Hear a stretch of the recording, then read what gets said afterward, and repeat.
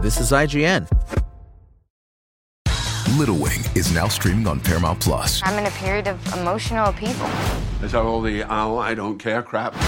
A little adventure. Where are you going? I'm gonna steal a bird from the Russian pigeon mafia. Let's do it. Goes a long way.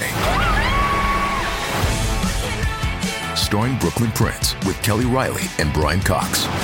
Life can hurt, but life is sweet. Little Wing, rated PG-13, may be inappropriate for children under 13. Now streaming exclusively on Paramount Plus. This is IGN.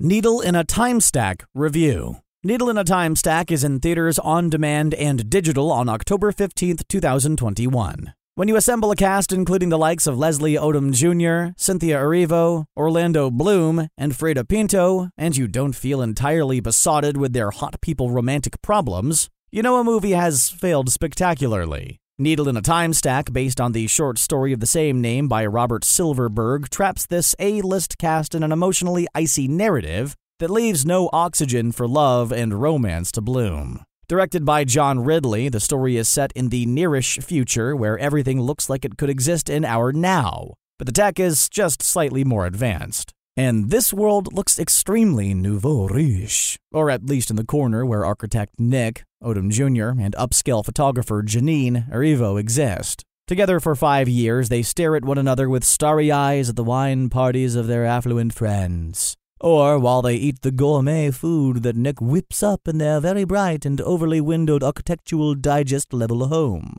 However, Nick still manages to whine to his sister, Jaden Wong, that he always feels like he's living in the shadow of Janine's extremely rich ex-husband, Tommy Bloom. Why does he feel that way? As expressed in one of the most artful scenes in the movie, this reality is one that experiences time shifts, which look like waves of water that envelop the people in its path. They occur randomly because time travel is a thing in this future and it's available to the rich who use it to revisit their pasts. And sometimes they nefariously use it to tinker with timelines that will change the present to cater to their desires. Nick is convinced Tommy wants Janine back and has purposefully created time shifts that are working to separate them from one another. It's an interesting idea that feels like it could be a strong Black Mirror episode. However, the rules of this time tinkering are never really fleshed out. It certainly makes Nick paranoid and desperately worried that he could lose Janine, but is he really worried about lost love or more about the jerk he doesn't like taking his wife?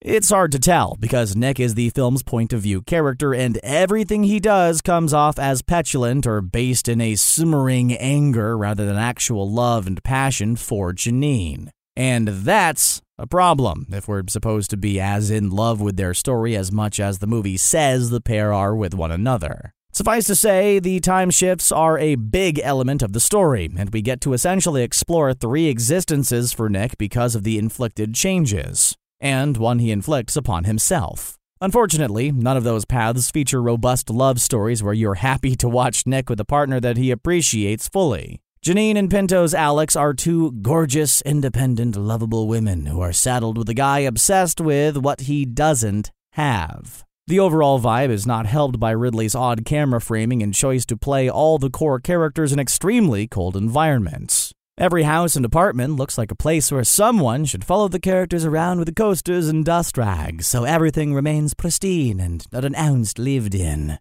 Plus, the mostly natural soundscape only amplifies the frequent silences between the featured couples. When a few needle drops do appear, they're jarring because of the overall lack of score. Ridley also seems to have an aversion for cutting between characters in any given conversation sequence. So we're forced to experience mostly one-sided conversations and moments where it would benefit for us to see the reactions of both characters. All of it achieves a lack of intimacy that permeates the whole piece like a chilly fog, infusing every romantic pairing with emotional rigor mortis. Where's the heat? Where's the passion? It's utterly lacking in every frame of this movie. An attractive cast and an abundance of overly talky scenes with them about how much people love one another, or what love should be, or what they want love to actually be, doesn't do enough to hit the romantic mark. It all comes across as deeply overwritten. All tell with no show. The verdict: Needle in a Timestack is stacked with a cast of excellent actors, with Leslie Odom Jr. working especially hard to make the disparate pieces come together.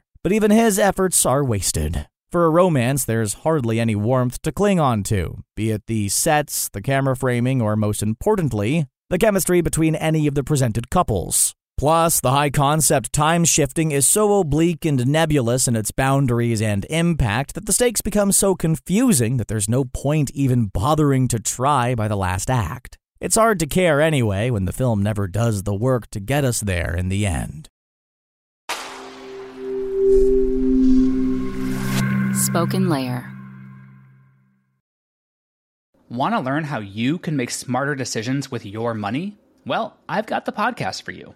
I'm Sean Piles, and I host NerdWallet's Smart Money Podcast. Our show features our team of nerds, personal finance experts in credit cards, banking, investing, and more.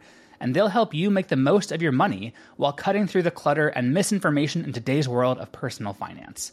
You'll get clarity on strategies to help you build your wealth, invest wisely, shop for financial products, and plan for major life events. Listen to NerdWallet's Smart Money Podcast wherever you get your podcasts.